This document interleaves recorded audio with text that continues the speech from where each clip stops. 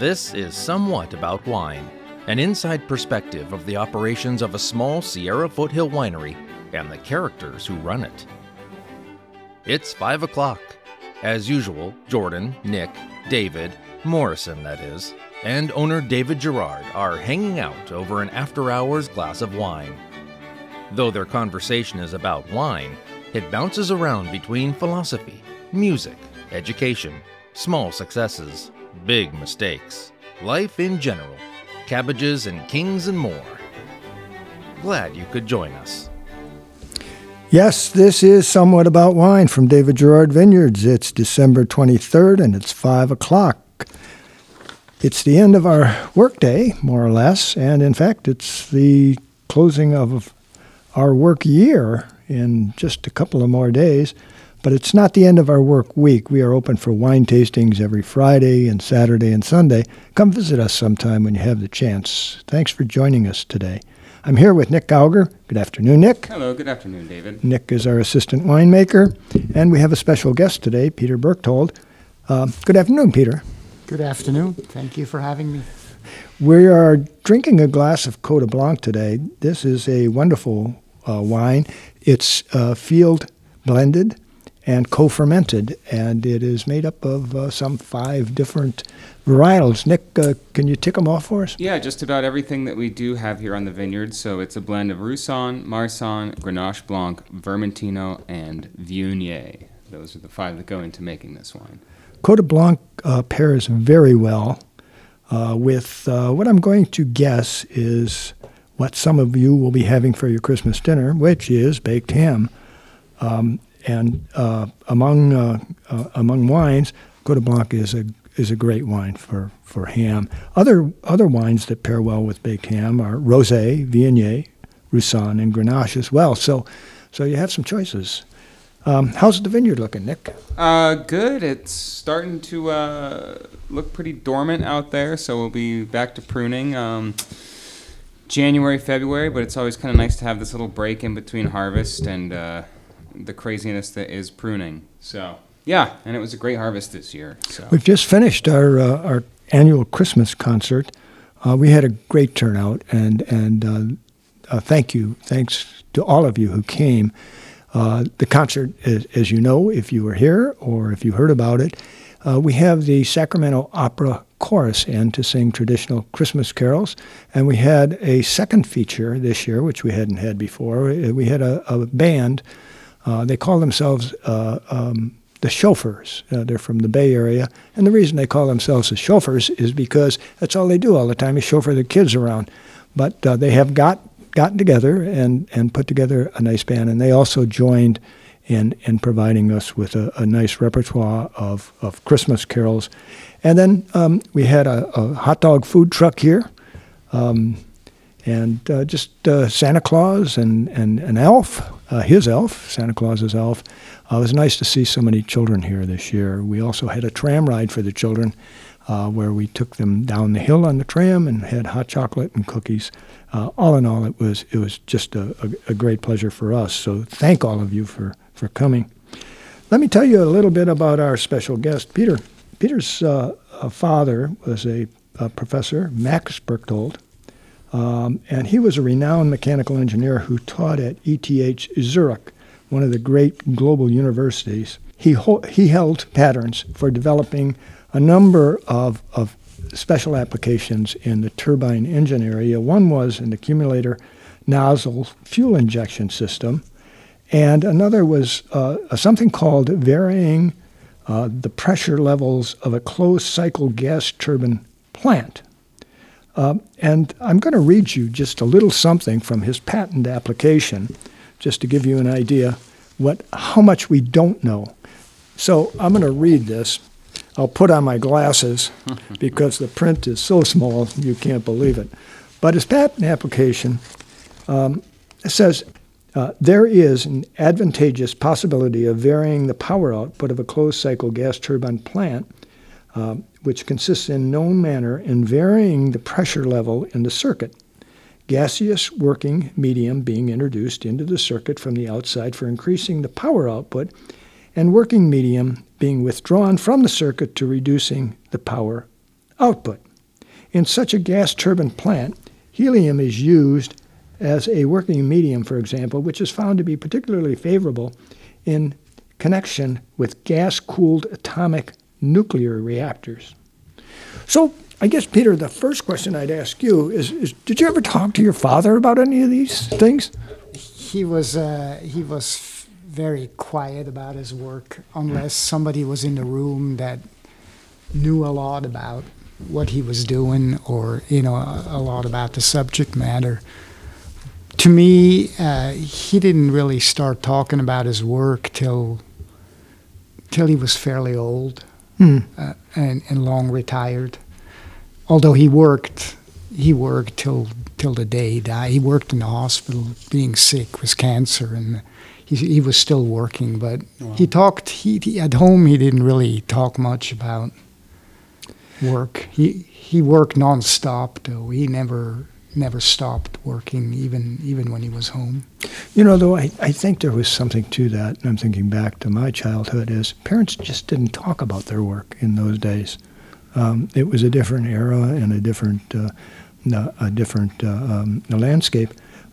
Did you ever have plans to think that's something you'd want to do one day and follow in your father's footsteps? Well, so my father was quite a bit older. When he had me, he was 42 years old.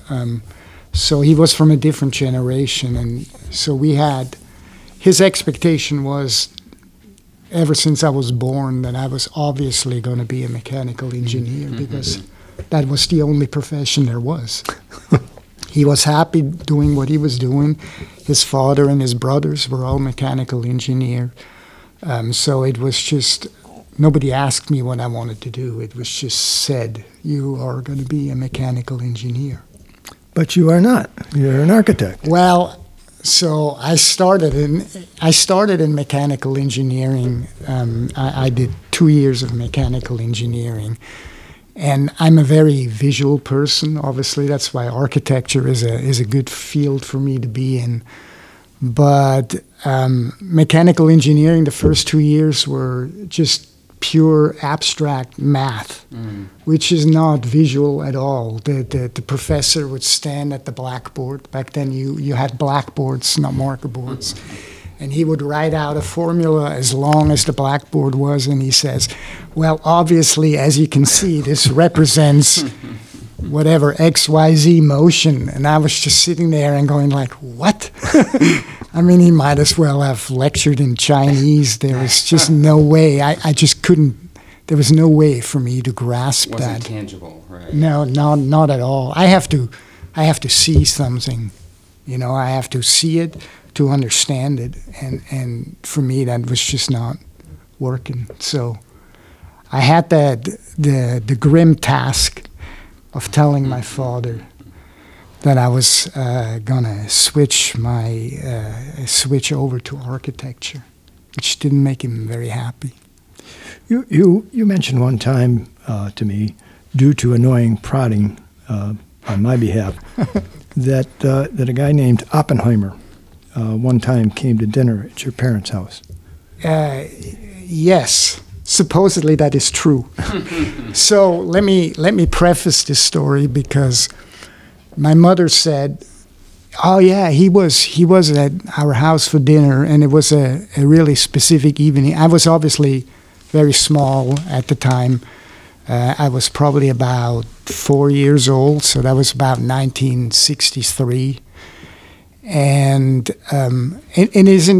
my mother said he was one of the guests at that particular dinner, but my mother was also prone to hyperbole, so there's no guarantee. But there is a good chance that my father ran into Oppenheimer over his career, because my father came to the United States in 1947, right after the war. And he worked in Princeton for a company that had Navy contracts. And Oppenheimer was in Princeton then. Einstein, on occasion, was in Princeton at that point. So it is entirely possible. My father also had many friends that were physicists that worked in Los Alamos, on the big bomb. Well, The gadget, as they called it back then. Yes. When you told me that, I was thinking about what Oppenheimer. I haven't seen the movie, and I was told about parts of the book, but I haven't read it. But it strikes me that he wasn't exactly a social butterfly.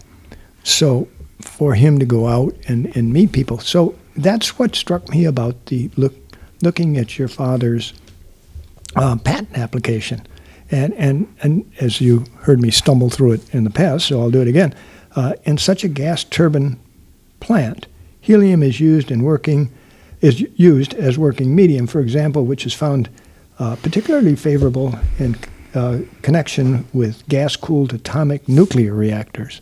And that struck me as that's feasible, that he would be interested in your father's work for applications that he was working on at the time. Yes, and also Oppenheimer was in Switzerland quite a few times. He had very good friends at the ETH, the Swiss Federal Institute of Technology.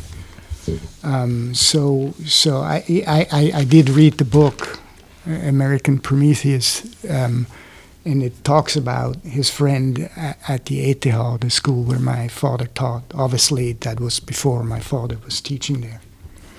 So, by experience, by education, by training, and by reputation, I will tell all of you listening, Peter is an outstanding architect. I've admired his work for some time. In fact, that's how I first met you. I asked you to design a house for me on the vineyard, and you did, and it was brilliant. And then happily, as so often happens at the tasting room, you find out that virtually every person you meet is fun to talk to and get to know and learn from. And Peter, you're one of those people. Well, so thank you so much for being here. I appreciate it. Thank you. Thank you for the kind words. You grew up in Zurich. So the first question has to be, how did a nice kid from Zurich wind up practicing architecture in the Sierra foothills? Was it the call of the high mountains here? Not at all, actually.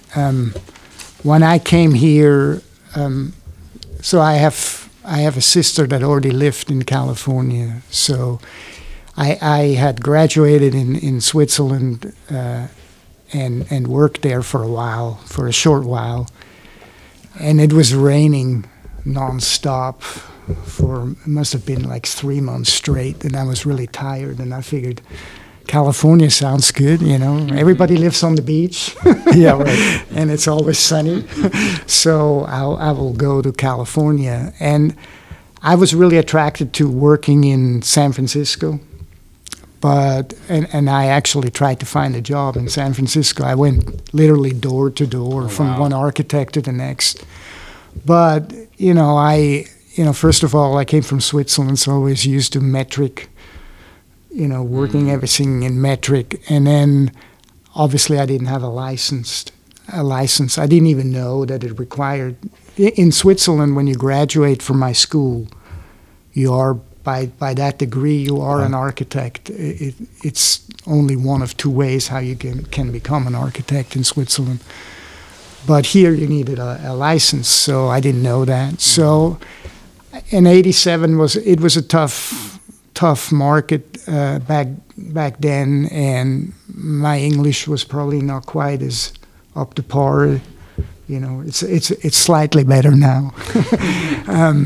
And so I couldn't find a job. So I was staying with a friend in Sacramento, and I picked up a newspaper, and there was an ad in there. And at that point, I was running short on money, so it was either go back to Switzerland or, find just a job to support myself. And I saw an ad in the paper from Murray and Downs, and it said, they were looking for somebody. And I applied for it, and Charlie invited me in. Charlie Downs, that is, invited me in for an interview, and I got the job. I figured I'll take that job, and I'll find a better job.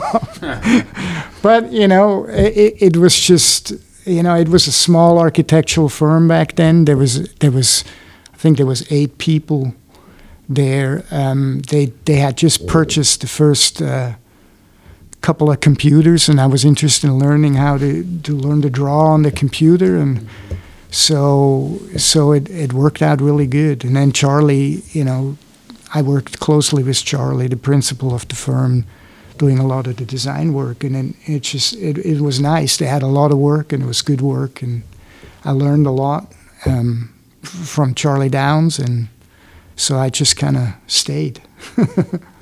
You had mentioned your mother was prone to a bit of hyperbole. With that in mind, there was also a connection with Einstein in your early childhood. In that, what?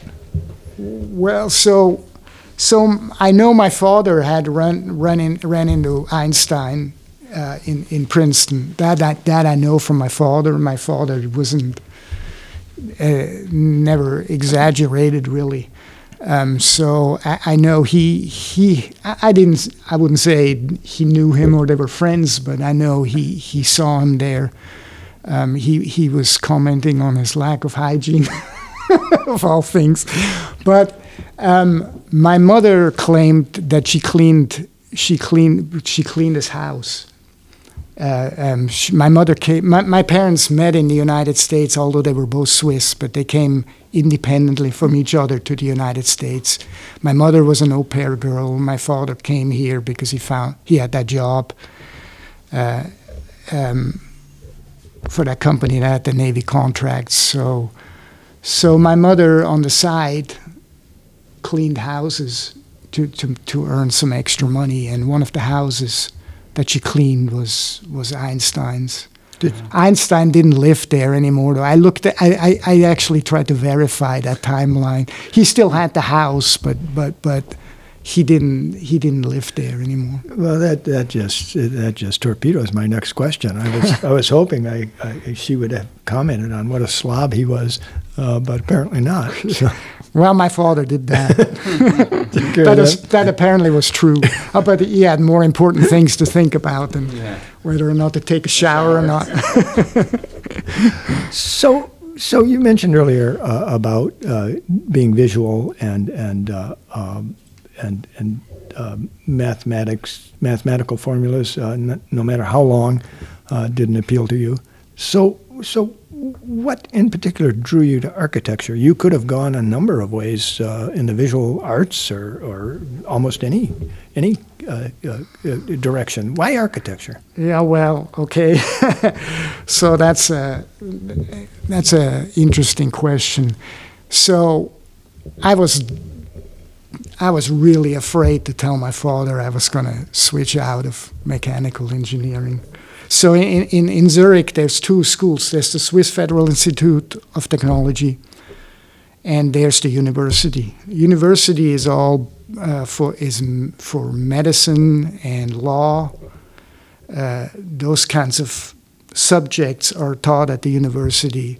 But the Swiss Federal Institute of Technology, ETH as we call it, we'd say ETH. ETH. Yeah, ETH. Sorry, I say it in Swiss No. I'm not going to change the name of the organization. I'm not going to go into what that means, but that's for all the sciences. That's for physics, engineering, and architecture. So my father hated the university because he was a professor at the ETH. So there was there was a bit of a rivalry between the two schools. So there was no way I could have switched over to the university. I mean, I would have did my father in. So I had to find something that was visual, but was still kind of in line with engineering. So I figured architecture is it. Architecture, that sounds interesting. So that's how I ended up in architecture. It was not like a lifelong passion or anything. I grew to love architecture, I have to say, but it was not love at first sight. But it saved you from being disowned on the spot. Correct. Yeah. Correct. So who are some of the great architects who you've admired and influenced you?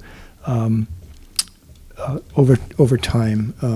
Le Corbusier, Mies van der Rohe, who of that, and those are just a couple of the giants. There's so many. Right. So that era was it was kind of brutalist architecture.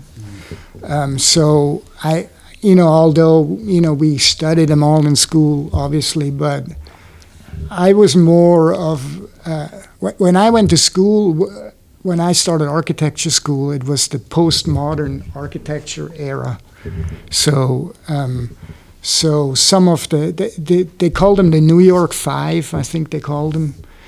Some of those architects I admired, like Richard Meyer, who did the Getty down in Los Angeles, one of his more famous projects. But he did a lot of great work. So I really admired his architecture. But then later, when I went to school, one of the assistants in my studios was Santiago Calatrava, who is a very, very famous architect now. He did some work at Ground Zero in New York. I saw his building. It was stunning. Very, it's very skeletal. Yes. It looks like a skeleton. Looks like an interior of a church. Right. Right. He studied architecture in Spain. He was and then he came to Switzerland. To my school. I call it my school because I went there, but because he wanted to study engineering, because there was a professor at the engineering school who had developed a different way of constructing bridges, and he wanted to study under him. And so while he was studying, he was an assistant in some of my studios. So I always admired, and then he became famous very, very quickly. So I always admired him greatly for his work. It's very unique, and it'll never go out of style, I think. You went through a period of time, as you said, the particular area, the particular time you came through as an architect influenced you. We're going through a different time now. We see buildings in Dubai that go up forever. Where are we going with architecture these days? Well, I think, well, they have this city they're building, in Saudi Arabia. That's, I don't know how long. It's just a very narrow, long building, and I think some of the architecture we see nowadays is just they do it because it can be done. Mm-hmm. Now I question sometimes if it's functional. What is really the purpose of it? Just because we can do something doesn't necessarily mean we should do it. So if one goes back to the Middle Ages, there were the master builders. They did everything. Right. They designed it. They built it, mm-hmm. And then over time. I don't know if the lawyers caused this to happen, probably. But over time, then there was a separation between building and the architectural process, two separate endeavors. And then more recently, we've gotten back to design build. And it's confusing to me exactly who's doing what for what reason. Well, design build is still kind of the way we've always done it. You usually have an architecture that's part of the team that'll prepare the construction documents, and then you have a builder associated with that group, and then they will build it. In school construction, where I spent most of my career was designing school buildings, because it's publicly funded, you have to always select a low bidder, which is not always the builder you want. So you only have two options when you solicit bids. You have to either accept the lowest bid or you have to reject all bids. So a lot of the newer, at least in school construction, the newer delivery methods, as we call them, were created to get around selecting the low bidder and selecting the contract you think is best to do the project. In other buildings, the other building types, I'm not sure. There's delivery methods. There's benefits and there's negative points to all of them. It always depends on who your team is in the end. How good the team is and how good they work together.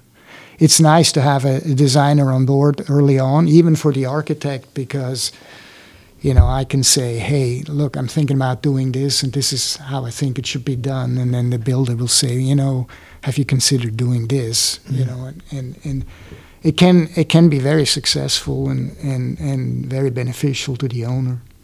AutoCAD drafting software has been around for quite some time. Do you agree it took out some of the drudgery of being an architect?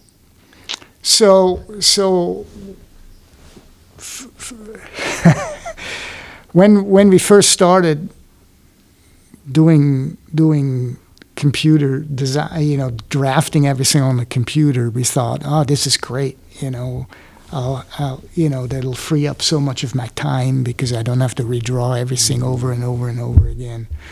But what actually happened is it's quite the opposite. We do so much more drafting now.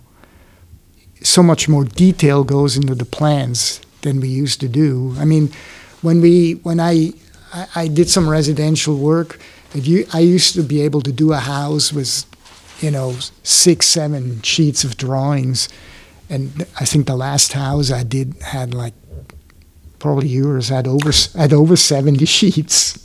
It was impressive. Yeah, well, and it's just we just worked that much harder. So I don't think, there's a lot of advantages. By the way, hardly anybody I'm still using AutoCAD, but hardly anybody uses AutoCAD anymore. Nowadays, they use a program called Revit. Well, I was going to mention Revit. Autodesk is the company that has Revit, but that's primarily for making updates, and so you don't have to chase the changes through the drawings. Is that right? Well, so AutoCAD is kind of just a computer way of standard drafting, how we did it by hand, how we used to do it by hand, where Revit is a model-based design. So everything is three-dimensional. So you're actually building a building from the ground up in 3 dimensions. So the advantage to that is then, of course, if I get mechanical drawings and structural drawings, they're all in Revit too, and you can import it all, and you have it all in one model. So if you have a big giant steel beam running through the building and the mechanical engineer has a big duct, that runs right through that steel beam, I can see that. For complex projects, it's definitely advantageous to use Revit. I've used AutoCAD for so long, and I'm so used to using AutoCAD that I can do it I can draft in my sleep. So and it's completely different process to put a project together in Revit. And I have a copy of Revit on my computer, but honestly, well, that in itself is quite good. Now, I don't want to go too far into the weeds on the various programs that exist, but there are a number SketchUp for concept explorations and modeling. There's rendering software such as Enscape for 2D and 3D imagery, and the list goes on for software, including animation and builder information modeling, floor planner, all of that stuff. So where is now we got AI, artificial intelligence. Right. Is the architect a dodo bird who is going away? It's all going to be done by computer? I don't believe that. It's to be seen, I suppose. But there's a lot of interesting things going on. It have been going on for a while, where you have virtual reality now, so you can do a building and you can put a headset on the client and say, he can walk through his building. So that's interesting. It's definitely constantly changing. It's a bit hard when you get older, like me, to keep up with all that. But it's definitely interesting. Some interesting things out there. Peter, what's the relationship between the various actors in the process, such as government, public policy being environmental, social policy, densification, for example, is I know from someone I know that it's an issue in Switzerland, that housing neighborhoods are being torn up and apartment buildings going up for that particular reason. City planners, contractors, engineers, architects. Seems to me it's getting awfully complicated. Well, yeah, it's definitely interesting. But how are these? In your experience, are people learning to work as team members towards solving problems? Is there a friction? Is it going well? Could it go better? How's it look to you? To me, it depends on what jurisdiction you're in. I mean, I've seen a lot of misguided short-term, planning being done in this country. Mm-hmm. When you're building thousands of homes next to, a two-lane freeway, I question whether or not that's appropriate. Should the freeway maybe be made wider before you put up all these homes? But it's always a question of, revenue now, The guy that's sitting in office saying, hey, look at all the money I made for you. That's what I think, Maybe I'm just a little bit tainted, but that's what I see. I see all those homes going up, and I see a freeway that's going to turn into a parking lot. Before you know it, we're going to be L.A. Yeah, I mean, look at what they're doing in Folsom and El Dorado. Exactly.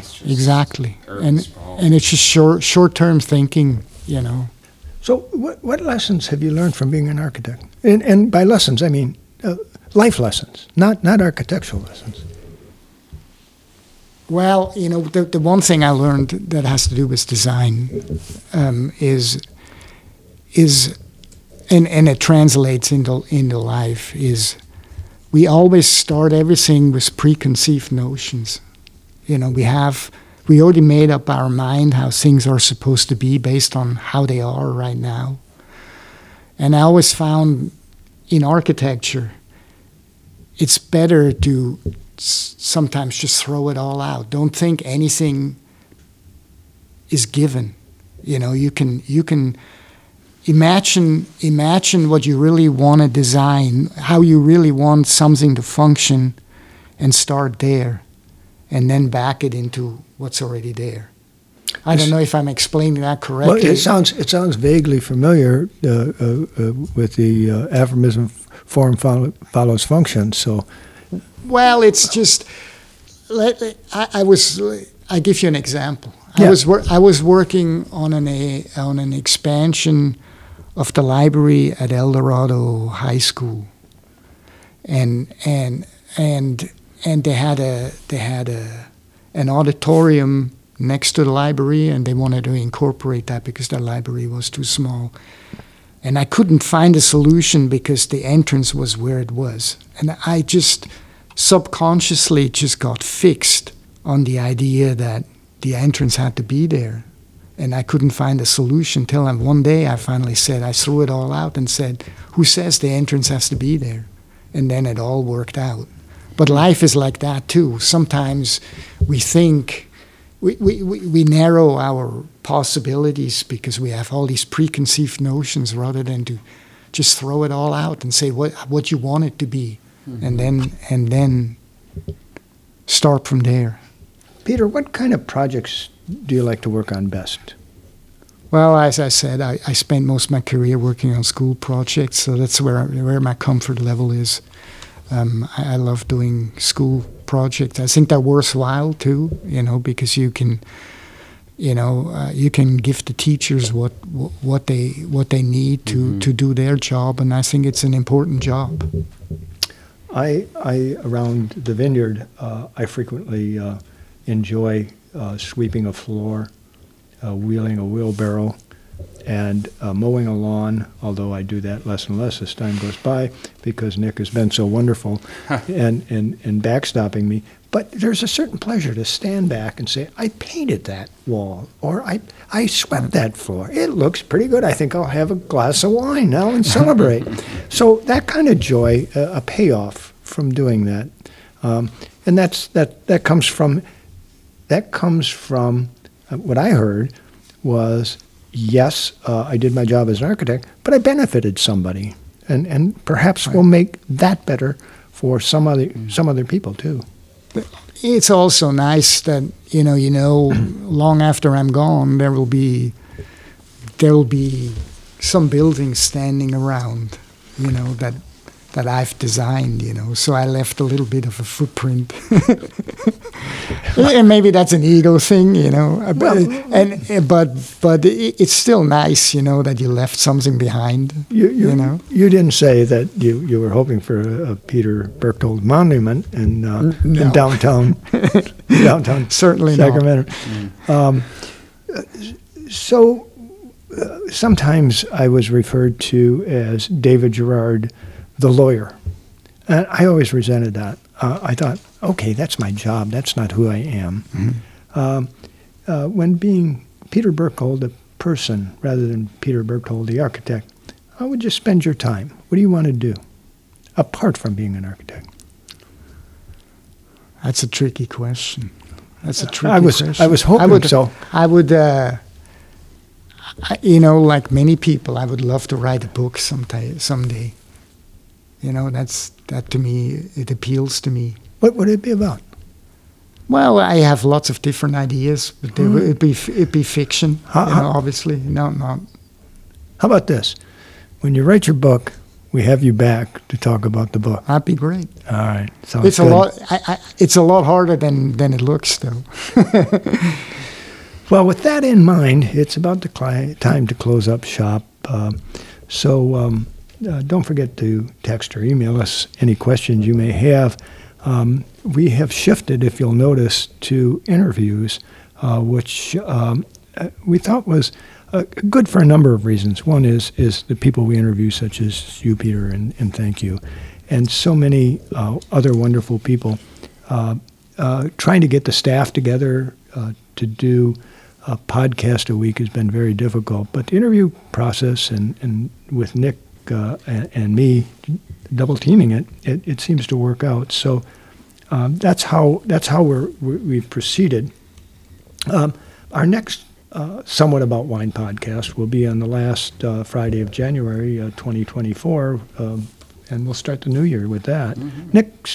Nick, would you mind telling our listeners where they can find out more about our wines online and visit us at the winery? Sure, yeah. Website is davidgerardvineyards.com. We're on Instagram under David Gerard Winery. We're on Facebook, or give us a call, 530-295-1833. We're open for tastings Friday through Sunday from 11 a.m. till 5 p.m. We'd love to have any of you in the area or from out of the area to drop by and come join us. If you want more of a bit of a flavor of what we are about, you can also check out my audiobook, Somewhat About Wine, on Audible, and look for what we call our paper blog, available on our website. It consists of mindless musings, not totally different from what we do here on a daily basis. I again want to thank Peter Berchtold. Thank you, Peter. This has been a great pleasure. Well, thank you. Thanks for being with us today. Hope to see you next time. Thank you for listening. Until then.